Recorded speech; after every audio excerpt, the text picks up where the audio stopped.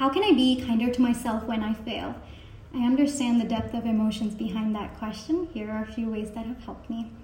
The first thing is I call the failure for what it was. I fully recognize the impact that it has had on me and my business. I take responsibility for my actions completely. But at the same time, I also recognize that there were external factors that contributed to the failure as well.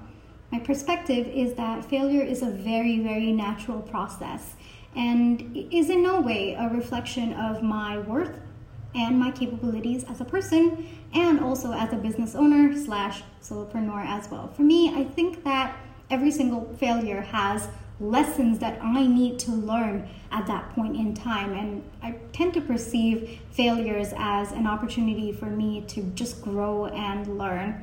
I also think of it as a new starting point and a point where I need to pivot or just try again. I also, recognize that I am in pain. I am impacted by the failure, and I usually take a break just to gain some perspective, just to heal. That is me recognizing I am human, I have emotions, and I deserve that time to heal before I get back up again. Hope this helps you.